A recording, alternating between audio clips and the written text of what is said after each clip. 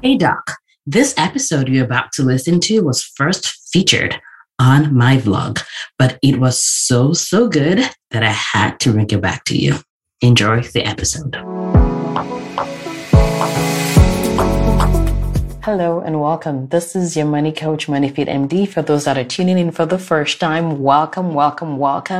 I am a money coach and I work with women physicians to help them with their finances so they can declutter their finances, transform their relationship with money, and they can start to live life on their own terms. Today, I will be talking about a topic that I think is really important.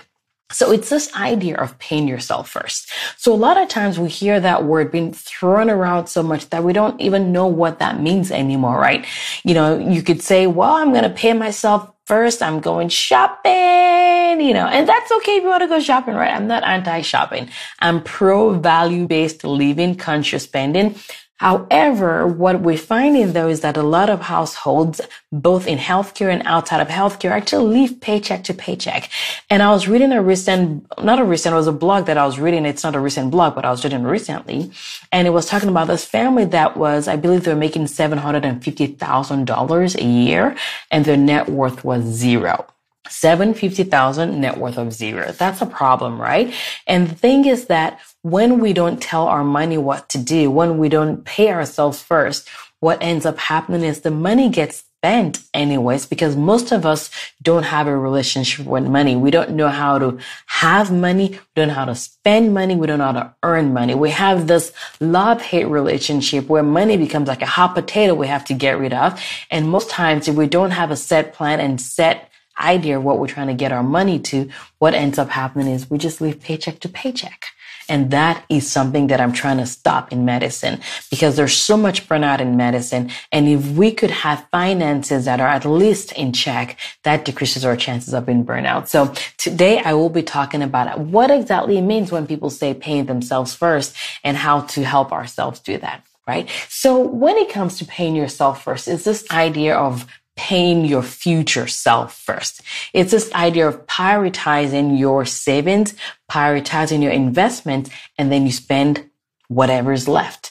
The nice thing about this is it's actually great for people that don't like the idea of budgeting per se. You don't like the idea of a spreadsheet, but then you know that if you can just spend the money on taking care of the things that need to be taken care of, then you have the liberty and freedom to spend on whatever you want to spend. This falls in line with my automation, which I talked about in another video. If you don't know what I'm talking about, search on here or check my website at www.moneyfitmd.com. I have a video on automation.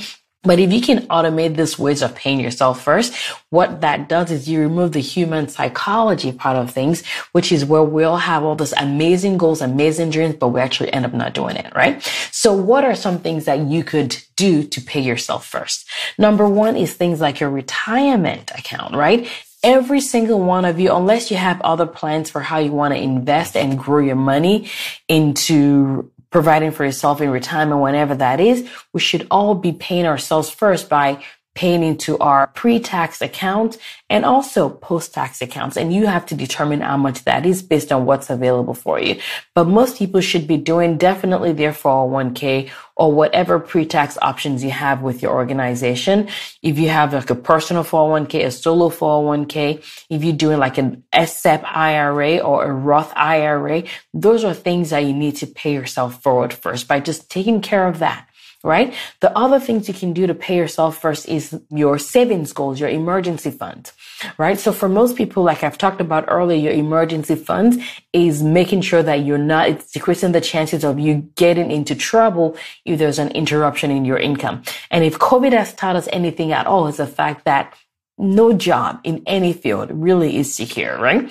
So the bottom line is we all need to have our emergency funds, and you can decide for yourself and your family if you want that to be 6 months, 3 months, 12 months. 12 months has kind of been a little bit more fear-based, but 6 months I think is a reasonable amount, and you can have sort of like different levels of where that money would come from if you end up being in trouble for about 12 months or longer than 6 months. But if you pay yourself first by deciding how much your expenses are for that set amount of time that you've determined, then you can automate that amount so that you can have your emergency funds that's available and ready for whenever you need it. Okay. Number 3 is paying yourself first in terms of specific goals. So if you're someone that you're like, well, I want to travel, those are goals that you can do. I'm going to get married. I want to pay myself first by saving for my marriage. But the important thing is whenever you're setting those goals, my recommendation is to make sure they're SMART goals, SMART. If you don't know what that is, go back to one of my earlier videos where I talk about SMART goals. But it's great for you. It has to be specific. It has to be measurable. It has to be actionable. You want to make sure it's reasonable for the amount of time that you're planning for, and you have to figure out what set time. So the smarter your goals are, the more likely you are to achieve it. So write down your goals and try and pay yourself first by taking care of those goals. And goals doesn't have to be anything crazy, right? It could be vacation. It could be travel. It could be what you want to buy. Like, I want to buy a car. I want to buy a house in 5 months, right? But the whole idea of paying yourself first is taking care of your long and medium term goals so that with the short term, more variable spending that you're doing, you're not eating into what could be your long-term life, really. Because in my opinion, what's worse than being broke now is being broke when you're 65. What's worse than being broke now is being broke when you're 50 years old, right? Because you don't want to be a doctor that's like practicing because you have to. You want to be able to practice before you want to. And you don't want to really be walking around with a walker and trying to practice medicine. I mean, that's the bottom line. So that's more of a joke. But the most important thing is pay yourself first.